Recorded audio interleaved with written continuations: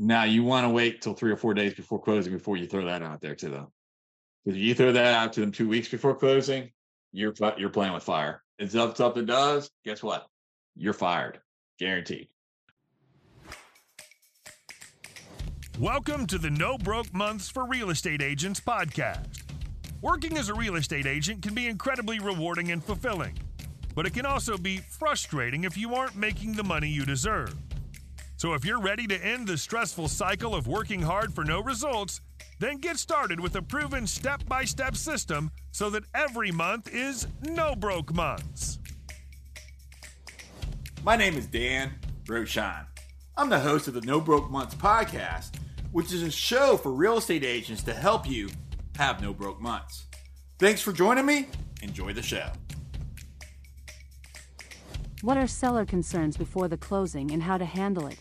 Real estate coach Dan Rochon from No Broke Months for Real Estate Agents talks about the seller's side in the process.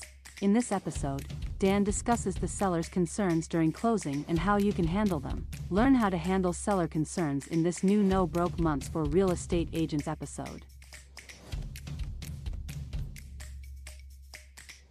All right, what is a seller experiencing? Is this going to actually happen?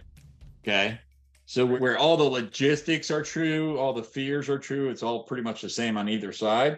Where the buyer, it's the financial commitment, which is different than the seller. For the seller, it's the, Dan, are they going to close? Are we good? What happens if they don't show up tomorrow? Okay, so that's the piece right there. Make sure you don't miss that, and that's something that's not obvious. But I guarantee it's there. So if it's there, again, before it happens, address it, particularly after all the contingencies are removed. What happens if they don't show up? Let me tell you, I have never had that happen at this stage in the process. Of course, anything can be possible. Yet, when we get this far in the process, it's never happened. Not on my watch. All right. Now, you want to wait till 3 or 4 days before closing before you throw that out there to them. Because if you throw that out to them 2 weeks before closing, you're playing with fire.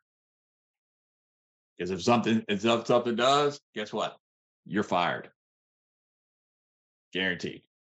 Okay, so you don't want to throw that out there until you know it's a done deal.